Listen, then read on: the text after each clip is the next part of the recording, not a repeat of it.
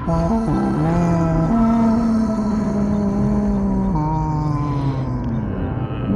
Not Dead, a podcast about a story of survival. Bang, bang, bang, bang, bang.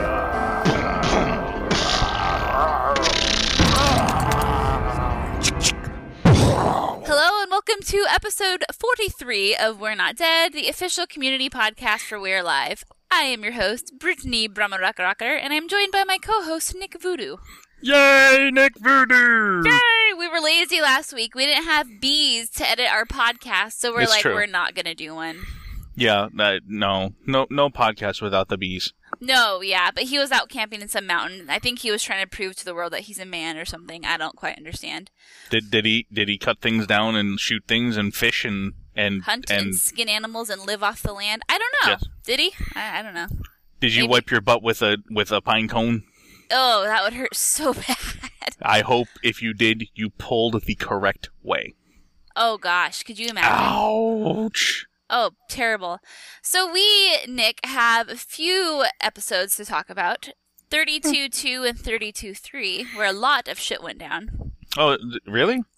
There's shit that went down? Shit went down. We have some people dying. We have some romances. I was told wrong. Well, not told wrong. One of my predictions went haywire about a love romance, And one of mine went so very right. I know. Okay, we'll get to that. Yeah, we'll definitely get there. We'll just briefly go over 32.2, and then that leads right into 32.3. Absolutely. So, all right. So, as we left off with 32.1, Victor was in the water tanker, and Bixby was like, I know you're in there.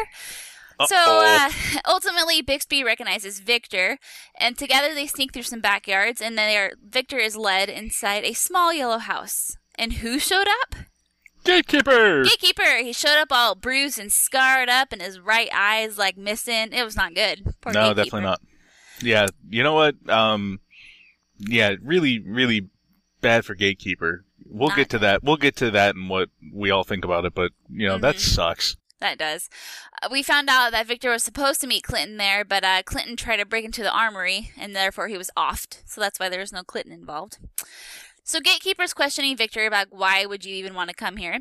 And Victor says, well, they have someone of ours, but before he goes into too much detail about that, he uses the radio and tells everyone that he's A-OK. Glenn says Victor can trust Gatekeeper, and as soon as Victor agrees and tries to tell everybody, yeah, I think we can trust Gatekeeper too, he only gets static, and then he starts shitting himself. So the scene cuts to Saul and CJ, who are being chased by zombies, but they aren't shooting them because CJ says no. So to take cover, they run into an auto shop, and the zombies are banging on the door, causing a lot of noise. So Saul opens up the door for 6 inches, which was a really good line. Mm-hmm. Oh, yeah. Nick's Bow, like, chicka, yeah. wow, wow. CJ hacks off all but one of the zombies' legs, and that, she says, causes them to bleed out. Oh. Everyone's Intrigue. little light bulb or flint or whatever, depending how smart you are, went off at that point. Candle. Yep, candle. There you go. CJ eventually cuts off the remaining zombie's leg, and they make it back to the van, park it in a, quote, better spot, and decide they need to sleep in the car to remain safe. So then they're all talking. They're like, yeah, we're safe, and Victor and Gatekeeper are talking with Saul and CJ, and they're all having a great airwave kumbaya, if you will. Kumbaya, So yes, my lord. we learned about some of the numbers. We learned that there are 90 original colony members, and they brought in 20 slaves. The Maulers brought in 20 slaves, and they're all without weapons, and minus the one that Victor has. And there's about 30 Maulers at the colony. Regarding Lizzie, CJ asks if they can confirm she's even still alive, and they find out that she's being kept at the hospital, but she's always being guarded by a huge Mauler. We find out with the lookouts, Gatekeeper has a few men he can trust to put in the guardian positions. And regarding the sat phone, we learn that it shouldn't be difficult to retrieve after dark. And regarding... I get Right. the feeling that's going to become a little bit harder in about, say 10 minutes. I know. So regarding some assistance at the cargo gate, there's no one that Gatekeeper knows that they can trust. So Gatekeeper can't guarantee the number of people that would revolt against the Maulers should they try to start some shit. And then CJ later calls the entire plan to get Lizzie a lost cause because they don't have enough knowledge on their side. So Saul, of course, is not going to take this as an answer. So he takes her notes and tries to figure out a way to get Lizzie, while CJ is like, well, how do you know something isn't up between her and someone else? What if it's not your baby? And Saul's pretty much trying to assure her that everything's okay, no matter what. CJ then says, it's a lot to risk when you have other options, and plants a big one right on Saul. Mwah. All right, I admit it. She wanted his nuts. I didn't really see it, but honestly, Yes. leading up to this point, I'm like, okay, all right, she totally wants his nuts. And I'm like, Oh, yeah. okay, I get it. I was wrong. Definitely. Yeah. Balls across the nose. No. No. Again, what would be the reason why she would get naked in that other chapter part? The only reason is to say, hey, look, I am here. And then she literally says, look, I am here. Mm-hmm. And it's so bad. You know, The the way I situation look is at so it, bad. my excuse is that I think like a guy, and therefore I couldn't pick up on those hints, just like Saul couldn't pick up on those hints. So I guess that means that I think like a girl, and therefore we are still a perfectly yin-yang podcast. Yes. Awesome. Great. I feel emasculated. Wonderful. So Saul did not like the kiss. He ultimately gets pissed off. He said he's done with CJ, and he radios into everyone, meaning their little kumbaya airwave group. He says, arm everybody, they will fight. The plan is to get Gatekeeper's trusted 2 guards to guard the back entrance, which will only leave 1 original Mauler guard, and they can take him out with no problem. Gatekeeper will then get the message out that night, and all will be good and happy. Yeah. Yeah. So Gatekeeper pulled every string and did everything he could to spread the word. The Guardians were in position, CJ and Saul were in position, but then someone knocks on the door of the house that Victor and Gatekeeper and I think Bixby was in there too at the Yep, time. he is. Yep, he's Okay. there still. Yep. Someone knocks on the door and tells them that everyone is meeting up in the parking lot behind the hospital. The Maulers are taking rule. Now, was that Tardis? That was Yes, it talking? was. That's what I thought too. Okay. So that was 32-2. So then we jump right into 32-3, where a lot of more shit went down. And honestly, I don't think too much happened. What happened that was out of the ordinary? They just, talked in the parking lot, right? Oh, yeah, that's it. Oh. So the podcast stopped after, 8 minutes, right? Yeah, nothing exciting happened. But, I think we need to recap it anyway. So. Oh, okay. Go Okay. ahead. Maybe I missed something. Yeah, I think, yeah, we'll see what happens. So we jump into 32-3. Now, because of the role they're taking, all the guards are swapping places, including the inn guards Gatekeeper talked to. So this kind of fucks everything up. Oh. Victor stays inside of the house for a minute or two because he's hiding out, because obviously no one's supposed to know he's even there. But because he doesn't want Saul and CJ to have to lose the van due to the swapping of the guards and all that other mumbo-jumbo, he decides he needs to go out on foot to see just what the Maulers are up to, if they're just doing a head count, or what. So Victor lurks nearby and listens to the roll call. So we find out, now we're looking at the perspective of Lizzie and Brix, that Brix gave Durai the tape first thing in the morning, the tape where it shows Scratch kind of offing Angel. You remember that, right? Oh yeah, that's the only thing I do remember from this season is that Angel got shot in the face, You bastard. and it made me very happy. Okay, so this is kind of funny. I'm reading my recap, and now a lot of shit started going down at this point. So this is what my recap says. We find out that Brix gave because I write my recap as I listen to the episode. We find out that Brix gave Durai the tape first thing in the morning, and everyone is accounted for. All caps. Oh no! Durai grabs Scratch's knife, and she's like, "Oh hi, you can have my knife." Oh no! He says someone has been acting out of control and that all of them came out of Eastern Bay and Brix is going to die. He is so going to die. It is Scratch. Oh my god, Durai found out about what Scratch did to Angel. Oh my god, you killed a member of the family. I've seen the tape, end quote. Scratch knew... Wait. Can all of our recaps be your actual stream of consciousness without you, editorializing it and making it make sense? Because that would be amazing. That would be really funny. I can listen to the part of the episode and then recap 5 seconds later. Okay, so now they're standing at roll call. That would be fun. So at this point, obviously Scratch knew that Brix screwed her over. Durai said that Angel's father was a dear member of Durai. So now to set the scene, all of the members of the colony, the slaves, the original people, whatever, they're all kind of standing in a circle facing each other. And now I think Durai and Scratch are standing in the middle, kind of talking back and forth. That's how I have it. No, I pictured. think they're in a line. They're all in a line? Okay. Yeah, they all said because they were facing each other, Lizzie's narration just before shit really starts going down is that Durai went to point the gun at the person that stepped out of line. Okay. So I think everyone's in sort of like a military stand alone. Stanley, yeah, because I know she said everyone was facing each other, but then I was thinking later, because you know how your mind just paints a mental image. I said, well, absolutely. It would not be smart if they had the entire like colony surrounding those two, but that makes more sense. Yeah, no, definitely not. Okay, so Scratch at this point knew it was Brix. Durai and Scratch are going at it. Durai says the Angel's father was a dear friend of Durai's. Not to mention Durai is pissed off that she killed the doctor that tried to help Angel, seeing as he was the only good doctor in the colony. Rest in peace, Jason. Yay, Jason. He instructs Scratch to take off her ring and hand it over. At this point, Scratch somehow manages to sweet talk, and by sweet talk I mean scream at everyone, saying, I did this, at everyone, which then converts them with Scratch and against Durai. And then here's my conscious typing. And she stabbed Durai. Oh my fucking god. She stabbed Durai as he turned to point his gun at the Mauler, who stepped forward. So there we go. Yep. So anyway, as Durai's pointing his gun at a Mauler, who's kind of like, yeah, Scratch is right. Scratch grabs that hidden knife that Nick mentioned. Indeed. Yep, you never want to forget about the knife. She grabs the knife, puts it in his back, twists it, and that's not good. Chest. All hell then breaks loose. Right in the chest. Oh, was it in the chest? I thought it was the back. Right in the chest. Stabbed him right in between the lungs. Oh, okay. There we go then. So anyway, and the point being, he got stabbed. Oh, yeah. All hell broke loose. Everyone starts shooting at everyone. It's a clusterfuck. During this mess, Brix tries to get Lizzie out of there, but you hear good old Jenna McComey, a.k.a. Scratch, yelling, Brix! You hear a gunshot, and he's shot. So Brix is now on the ground. He's telling Lizzie to run, and it looks like he was shot in a very bad spot. And he dies. We assume he dies. Oh, yes, indeed. Oh, no. There was the sad piano music. He had to die. I know, but it's just one of those, as long as we know Kalani's still alive. No, but for serious, I am assuming Brix is dead. I mean, hello. You can hear him taking his hand off the wound. You can hear the blood gushing out. The squish. You get the squish. You get the terrible, like you said, piano music. It's very sad.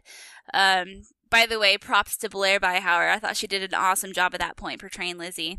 Absolutely. Nicely done. So anyhow, Victor radios to Saul to tell him that they're opening up the gate, them meaning awesome colony people that are on their side, and meanwhile Victor's going after Lizzie. So while CJ and Saul are waiting for the gates to open, the zombie friends are coming to the party. So, who invited them? Seriously. I know, it's a clusterfuck. Zombies are starting to get inside the inner gate, and it's not good. Ultimately, Victor gets Lizzie out of the way, and he tries to convince her that he's a good guy by telling her that he is Saul's friend, and he's reading off all these facts about Saul. She's like, someone could have told you. I think it was more of a denial thing at that point. Mm-hmm. But eventually, he gets Saul on the radio. Saul yells, Blondie. Lizzie yells, Saul. And then it ends. Blackout. That's it. Show's over. No more. We'll never have a resolution to anything. Show's over. That's it. Go home. That's it. That was the season finale. The show finale. The show finale, not season finale. No, show's over. No more We're Life. It was We're Life. I liked We're Life. It was a good show overall. It was a good show. Great. Yeah. And it just like The Sopranos did. By the way, if you haven't seen The Sopranos, sorry. I have not seen The Sopranos, but there was the last scene. It just like someone opens the door to like a diner where the big mafia guy was sitting with his family, and then it just went to black. You never know what happens. It's just black. That sucks. Yeah. Okay, well, so there we go. I guess the first thing that people are talking about in the forums are Brix's death. Nick, what did you think about Brix's death? Brix's death is important storytelling-wise, because Brix is Lizzie's protector. That's his entire purpose. It's been his entire purpose since August when Lizzie was kidnapped. So it's important that he's gone because now she doesn't have Saul. Now she has Saul. Now she has her Saul back. Yeah. So, it's important that he's gone because now we can push forward into the remaining part of this story arc, which is either reuniting and getting them out, or some of the other theories are reuniting and then getting them captured. Alas, the captured hearts line. Right. Yeah. So, if Scratch is successful after they reunite and they end up getting captured, all right, well, that's a very interesting story arc too, but it requires that Brix not be around anymore. Brix has served his purpose, which is keep her alive and keep her healthy, wealthy, and wise until she can be taken care of again by Saul. So, Right. Sad to say, yes, Brix did serve his purpose, and that was pretty much the end of it. He did. That, I really hated to see him go. I really like Brix as a character. But yeah, I definitely agree. But you know what? The other part of it that is really important is that Brix is the one that prompted Durai to lose control of the Maulers and put Scratch in power. So, we knew that was coming. I think we all knew that was coming. So now it's kind of like, all right, now sub-boss is gone, now big boss is here, now shit can really start going down even harder. Right, absolutely. Durai had to get taken out of the way, and we weren't sure how it was going to happen. We were almost positive it was going to have to be Scratch that does it, because, how else is he going to die? But, what brings it about? Well, it's Brix. Brix is the one that brings it about by trying to use the rules of the family against Scratch, and it backfires because Scratch is very good at what she does. She is very good. Well, I gotta give her props. Let's see. We have some comments regarding Brix's death. Hardcore says, "Wow, I totally did not see Brix going out like that. I thought for sure he was going to get out with Lizzie. On the plus side, maybe Brix going down means that there's more hope for Bert making it out. They have to go after him, right? I mean, Lizzie at least knows he's at the colony now, so she can bring it up." Liam says, "Brix went down way too cheap. Well, in the end, he was just another grunt or puppet, but he was a red shirt with a name at least." And then Dihorium, which I guess is supposed to sound like diarrhea, perhaps. Diarrhea, cha-cha-cha. Diarrhea, cha-cha-cha. You said, "Really thought Brix would play a bigger role going forward. I'll miss the old big lug. R.I.P. Brix." Definitely will miss Brix. Definitely will miss Brix. I will. I could have seen him just being like an awesome, but you're right. Every character is in this story because they have a purpose, and I can't see what else his purpose would be now that I've seen how it's all gone down. Right? No, I can't imagine. And of course, obviously, this is hindsight is 2020. Of course, it makes perfect sense that he's dead now. Whereas, like last week, or 2 weeks ago, we were saying, "Oh yeah, Brix could serve a purpose of some variety. We just don't know what." Brix will serve a purpose. Saul will kill him. It'll become a big misunderstanding. Yeah. And that always seems so sloppy to me, which is why I never really got behind the idea of what would happen. Or like them getting together and Saul accidentally kills Brix or whatever, because I'm pretty sure that Lizzie would be able to stop him from doing that. But that this is a much cleaner way to end the character and project the story forward. Yeah, and on that note, sloppy or whatever, I did not see this going down. I did not see a roll call coming. I did not see kind of quote unquote civil war happening. That was a good twist. I really liked that. One forum member definitely did. Osiris said that this shit's going to be like the OK Corral. He predicted a lot more deaths, and by sort of throwing that gigantic net over top of it, he got some of them right, because he called Durai and Brix dying. He also called for, I think, Lizzie to die too, I think. Or maybe like Saul. I think the whole list was like Saul, CJ, Brix, Durai, and I think he threw Lizzie in there too, or maybe he said Bert. I can't remember which. Well, hey, I mean, it's not over yet. They're still in the colony. So there's still gunfire. All right, so Durai. Now, a lot of people are assuming he's dead. Some other thoughts are that he's going to be like on the brink of dying. They're going to do like a public execution. What do you think about Durai? Durai's dead. Yeah. He got a knife implanted into his chest. He's dead. Yeah, his chances of survival aren't very good. Let's see. We have another one from, I'm just going to call this person Diarrhea. Diarrhea said, "Sad to see Durai gone. He was an interesting and mysterious character. Glad it was him over Scratch, though. She has way more left to do." Merlin1274 says, "Durai is dead. The idiot should have had her silenced and in chains before she could have even blinked an eye." Winston said, "That was mistake number 1 for Durai. Mistake number 2 was trying to hold a public execution. I thought his character was more intelligent than that. Once the Don makes the decision to kill a family member, there's no more time for talking. You just slit her throat and dump the body. Amateur." Have you ever seen, do you have another one to read? I have one more from a witch doctor. He has a little skit here.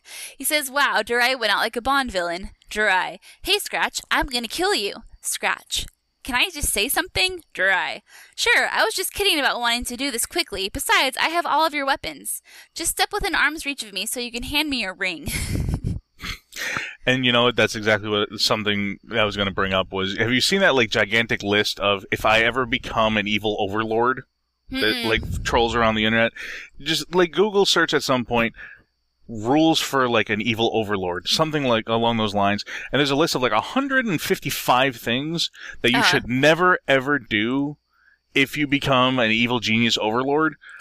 And most of it involves if I have a gun, I don't need a slow-moving contraption to kill the hero. If I have a gun, I'm not going to give them a chance to talk. I'm going to shoot them in the face, and then I'm going to shoot them 3 more times to make sure they're dead. And I'm not going to leave it to, like, henchmen to do. I'm not going to do this. I'm not like taking all those, like, movie cliches.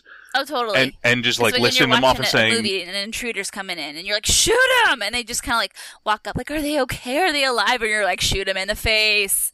Right, like, exactly. I'm just going to kick him and turn around, and everything's okay. Exactly.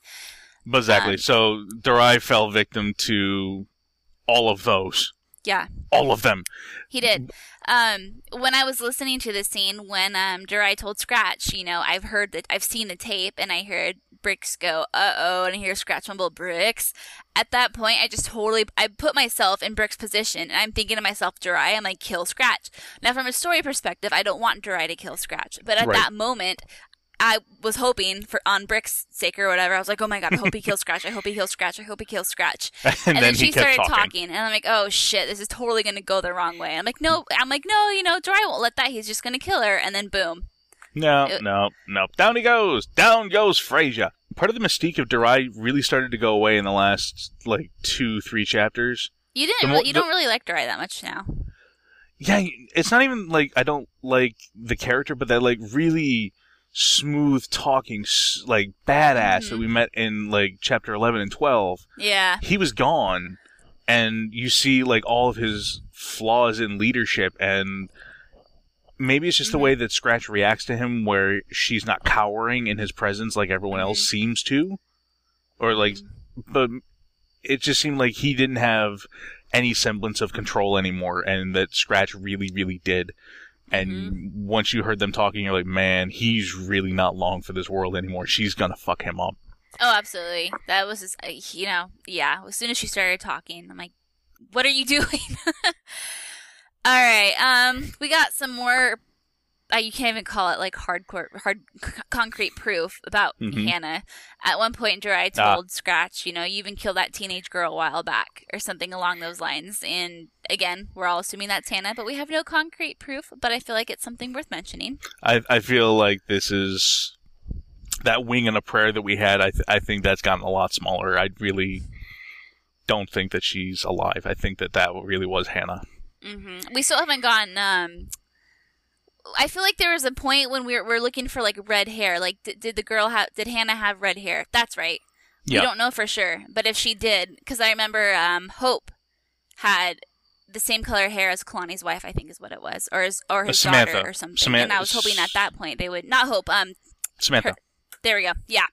And so I know when Kalani was talking to her at the the other tower, I was hoping they would say, "Oh, your red hair is so beautiful. Let's just da da da," but it never happened. Right, and I think that's part of what Casey was doing to make us guess was give us the hint, but don't actually come out and tell us. Thanks, Casey. We love you. God. All right. So Witch Doctor has some theories about Bert. He says, without Brix or Durai, how will they find / or rescue Bert? Number 1, Lizzie knows about Bert. Number 2, Scratch may now use Bert as a bargaining chip. Number 3, Gatekeeper may know something of Bert. When Victor says, quote, they have one of us, Gatekeeper responds with, quote, so that's what they've been hiding.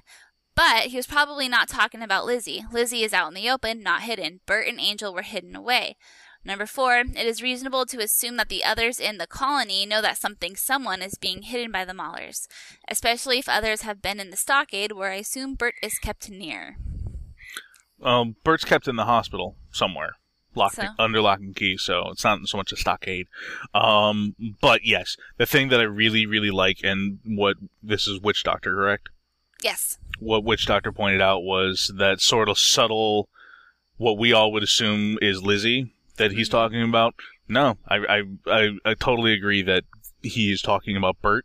That Gatekeeper means Bert when he says, "Oh, that's what they're hiding." Yeah, absolutely. Because again, Lizzie's out in the open. She's hiding in plain sight, if you want to call it that. But no, I think he's definitely thinking of Bert. I think so too. I'm sure they see a bunch of Maulers or Scratch going down there and coming out bloody. What's going on? Oh, nothing. Okay, what are they up to? Yeah. All right. We have some predictions for the future of We're Alive. Privateer says, I still think the Maulers have to take over the colony for now at least, but given all of that, we have to go to Irwin within 2 weeks. We have to going to Irwin in 2 weeks. I think when he's saying when we come back, we're going to Irwin and leaving that story as it is. Yeah, that's what I'm thinking he's saying too. Let's see. Liam again says, and now that Scratch is in, full control, maybe she will be happy to see Brix being dead. But what will she do about Lizzie being gone or hidden somewhere or meeting her at Bert's? And would her opinion have changed now that everything has changed? Lots of potential for awesome storytelling, I guess. Witch Doctor says, next episode sounds like there will be quite a bit of action, unless the show picks up at Fort Irwin. At this point, with their foot in the door, no pun intended, a major cusp has been reached. The story can return to another setting, i.e. Fort Irwin, the same way we left there after discovering Tanya's bite. I've been wrong all along so far, but I'm predicting that we'll see Fort Irwin in the next chapter. That's an interesting conversation. I'm not sure how I really come down on it yet, because the way that it left off, yes, it could very well go to Fort Irwin, but at the same time, how does then Irwin retie into the colony? Because we know that Michael said, the following events are called from blah, blah, blah, blah, whatever he said a few chapters back when we got the helicopter stuff. How does Fort Irwin know about the colony and what's going on there? Is it something that maybe they figure out what's going on with the sat phone, but then we're missing a whole bunch of story? Like, we're in the middle of a war. That's what I was saying. I can't see us going back to the colony until they retrieve the sat phone. I mean, not the colony, the Fort Irwin. Yeah. Until they get the sat phone. Right. There's a lot still to cover there, and I can see it going either way, but I really don't think that if we're going to go to Fort Irwin, it's not going to be until after at least one full chapter part at the colony to resolve the conflict that's going and sort of put a structure back in place. Like, who's going to win out? Is it going to be Gatekeeper or is it going to be Scratch? Once that starts to sort of shake out, I think that's when we can move back there. And by the way, it's not going to be Gatekeeper because that doesn't tell a good story. No, and I kind of want to see Fort Irwin come to the colony as like a big rescue op. So I mean, obviously, if the regular quote unquote good guys take over the colony, then you won't have a need for that epic rescue, and I would love to see that. Exactly. Awesome. Merlin 1274 says, I predict Bert will get to kill Scratch and avenge everyone else. There is still a major part of the story to be told with Fort Irwin and Boulder. We need to get back to that. Tribe Double X says, I have this weird feeling we're going to come back in 2 weeks with Datu and Pigs living together. And now for something completely different. There you go. And Zombie Kite says, although I'm glad that Lizzie and Saul have gotten the chance to hear one another's voice, I'm still concerned because Saul is still in the process of breaking in and not letting any zombies in at the same time. They're across the compound from one another, and a lot can happen in just a few minutes, like Scratch reversing execution. I'm just hoping that in the confusion, Lizzie and Victor manage to get Bert out, wherein we learn that Bert's just a good shot with his other hand, wishful thinking, and Scratch gets to try to pry out a slug from her brains. But I have to admit that was pretty badass, Scratch. Yeah, that was definitely badass, Scratch, and I have to say all that Bert stuff, that is definitely wishful thinking. Very wishful thinking. I think Bert's very fragile right now, so I don't know how he could just come out of this being a complete badass. We've seen him mentally broken down. It's not just so much physically, I think, as much as it is mentally right now. Yeah, I think the mental breaking is actually going to be a really big factor in it because he doesn't have Shirley anymore, and that was a really big part of his personality. And having not Shirley around anymore, I really don't think that... Again, I've been saying for a very long time, I don't think Bert survives. I really don't think he survives. I really think that his purpose is to put Saul and Lizzie back together, and he's going to die in the process. The end. I really don't think he makes it. I'm starting to lean that way. I really don't want to see Bert die, but I can see it kind of becoming an avenge thing. Like, Lizzie, I'm so sorry I got you into this mess. Here, let me sacrifice myself for you, and then boom. Right, and again, if... Just think of it, for all the people that want Bert to kill Scratch, think of it this way.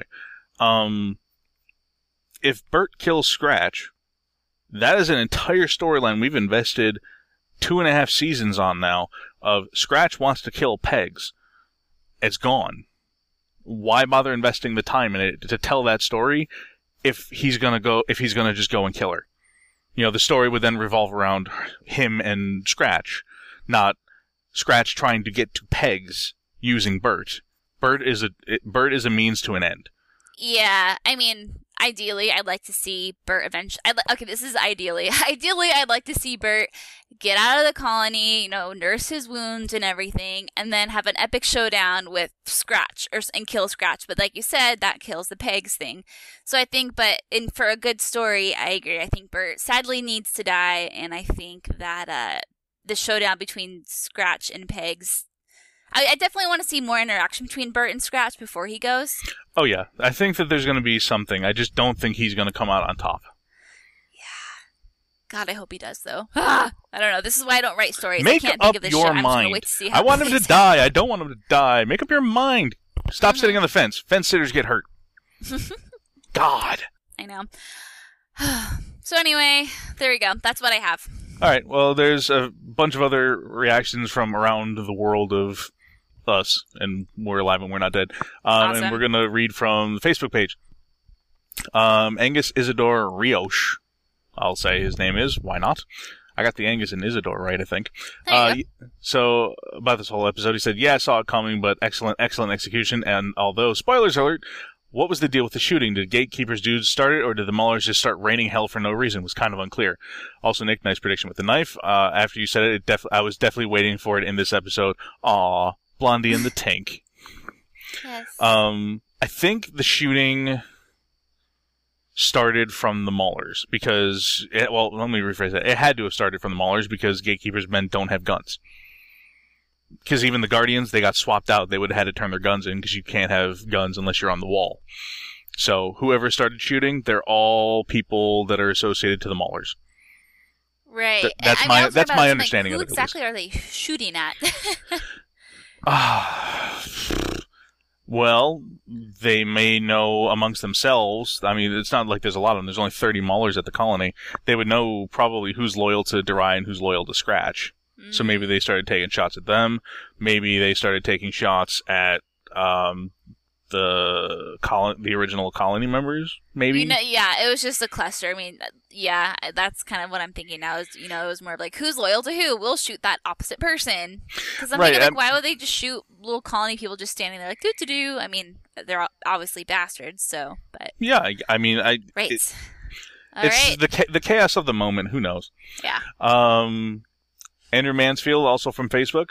I can almost guarantee Casey will do just that, meaning he's in reference to another post saying we're going to go to Fort Irwin. I guarantee he's going to do just that. As we all know, we are all anticipating what happens with Saul and Lizzie. Now would be the perfect time for him to switch to leave us all in suspense for another 7 weeks, and I'm sure he does. The Fort Irwin crew will be left on a nasty cliffhanger we can't wait to see the outcome of before he switches back to Saul and Lizzie. After 2.5 seasons, you can almost expect it. And again, I just don't buy it quite yet. I think we have more to deal with first and foremost. I think so, unless it kind of cuts back to to Fort Irwin. It's like a snippet of irrelevance going on of what's going on with Tanya, blah blah blah, and then it cuts back to the war. But I like to see the war stuff play out first. I really would too, and it's so hard to know which way he's gonna go, and this is one of the reasons why doing my prediction blog was so hard, because when you get to the end of the chapter, there's one time I predicted all this stuff was gonna happen with the Tower and Angel and Kalani, and then we spent the entire time at the colony with Michael and Tanya, and I was like, wow, I got all my predictions wrong because he flipped the script and didn't even talk about these people exactly. at all. And the thing is, if he goes back to Fort Irwin and we do miss that story at the colony, it's gonna be It's gonna be executed so great. We'll be like, oh, so he made that work out pretty darn good. Right, and if we do go to Fort Irwin, we're gonna end up getting part of that story in a flashback. Because usually, what his rule of thumb is if it's not important, I'm not gonna show it to you. So that 4-month gap that we missed from August to December, nothing important happened. We didn't need to see it, so exactly. We skipped it. If we skip over this, I just will not buy at all that nothing important happened from the point that Saul and Lizzie were talking to each other on the radio. And, we're going to see it eventually.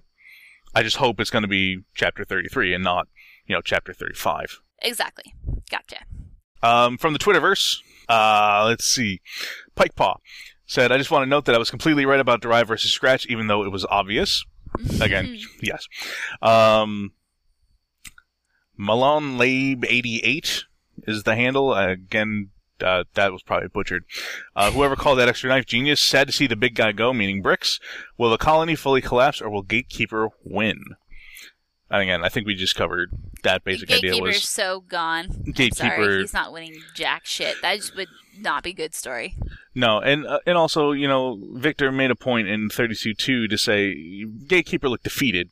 And even when you hear the life in his voice when he's shouting to Saul and Bixby and whatever about getting the gate when they had gotten in with the truck and the guns, you can hear the life in his voice. But I just don't think that I think that's like the adrenaline rush. I don't think he really has it anymore. Right, and the fact that he was like, I've made some mistakes with Sean and and Marcus and blah. That was kind of like, okay, I fucked up. I'm ready to die now. Right, it's the same thing that happened with Durai and what happens with a lot of the bad characters that, air quotes, bad characters, the evil characters that we encounter in We're Alive, is, Casey, make sure they're not one-dimensional. You may not like Gatekeeper because he killed Sean and he led a coup against Marcus and wanted to kill Michael and Victor and blah, blah, blah, blah. But he's a person and he's got very many different facets to his personality, including being able to own up to his mistakes, which makes him a sympathetic character. And sympathy for characters in We're Alive that you didn't have before usually doesn't lead to good things for that character. They usually lead to getting a knife in the chest, a bullet in the head, or crashing a helicopter into a ground. Yeah. So not good. he's in trouble as a character. Yeah. Yeah. Nick, do you have crickets outside of your place? I do. Oh, I can hear them. my window is open because it was not so much blistering hot, just like annoyingly warm, and I had to turn the AC off, which usually drowns the crickets out, but listen to the sound of the crickets. That's awesome. Okay, it's a nice background noise, I hope, and hopefully not annoying. And then we have a couple emails because in addition to me taking over the Twitter account, I'm going to start answering some emails too. Good for you. I feel so special. So I went back through to the beginning of this calendar year and started responding to people. So if you still listen to this podcast after 8 months of sending in emails and then going, they don't like me anymore, I'm not going to listen. Hopefully you're still here and you answer. Sean, this is an email from July 10th. Yeah. A thought just came to me, and this is in reference to what we spoke about last time. In Family Ties Part 1, Scratch says that anyone who kills someone in the family will be killed in return, but didn't she just kill Angel? I wonder if Durai knows what she's done. So, there was someone else that caught on to it. Was answered. There's someone else that caught on to it before, and the person that we had mentioned had thought of it on the forum was Pharaoh AJ. Mm-hmm. That's the other person that we couldn't quite remember who it was. And then one final email from Chris McKee. I love the show, and by show I mean We're Not Dead. It's an amazing companion. Woohoo! It's an amazing companion to We're Alive, and I enjoy the experience of all the fan interaction. The only problem is that I'm somewhat in the past. I'm only on chapter 21. This was sent in June, by the way. I'm only on chapter 21, listening to one We're Alive episode and one We're Not Dead each night, so I would assume by now he's caught up. And all I know is We're Not Dead ceased to exist in the present day. Yeah, sorry about that, Broseph. What I ask is that you mention this email on one of your upcoming shows, that I can be reminded I sent it months into the future, or the past, when I catch up to season 3. On this note, I wouldn't mind knowing what some of your fondest memories and regrets of your earlier shows were. My fondest memory was my first show. Aww. My biggest regret is every show after. Oh, I'm trying to think. Gosh, we've been doing this I've been doing it since, January of 2011. Uh-huh. And I was here since April, but I've been hit and miss because I've had you on since April. Wow, I can't believe it's been that long. I know. I was on, I think it was, my first episode was, episode 12. Jeez, wow. But then I was only... I remember sitting down and be like, you know what, Nick would be a really good guest to have on, and da-da-da-da-da. That's funny. It's been that long. Wow. Yeah. Fondest memory.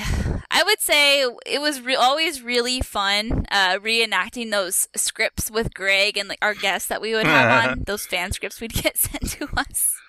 Oh, those were so awkward to listen to. They were so awkward, but they were so funny. Oh my gosh. Oh, and then hearing about Reef System Inc. and something about putting octopuses in them. Octopi. I can't. That was like an early episode. Yeah, but... that was like in the episodes when Greg's mic didn't work. Yeah. Oh man, good times. But no, we have fun always and forever on the We're Not Dead podcast. I would say my real fondest memory is talking to Kevin and Jenna, the 2 interviews that I've been a part of. They were definitely the best parts. Interviewing Jim Gleason is always fun. It's always a trip. I didn't get to be around for that one, but I know that you 2 have been fighting on Facebook ever since. Yep. Like you do. Slut fighting. Awesome. Well, thanks for sending an email. And now, Nick, where can people send emails?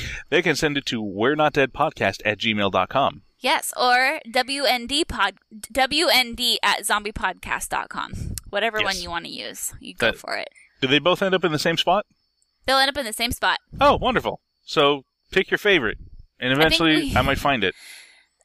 I think we have like 3 or 4 email addresses, but the only ones that come to mind, like I said, are we're not dead podcast at gmail.com and WND at zombiepodcast.com. And again, pick your poison. WND podcast on Twitter, and you find Brit at Brit5091.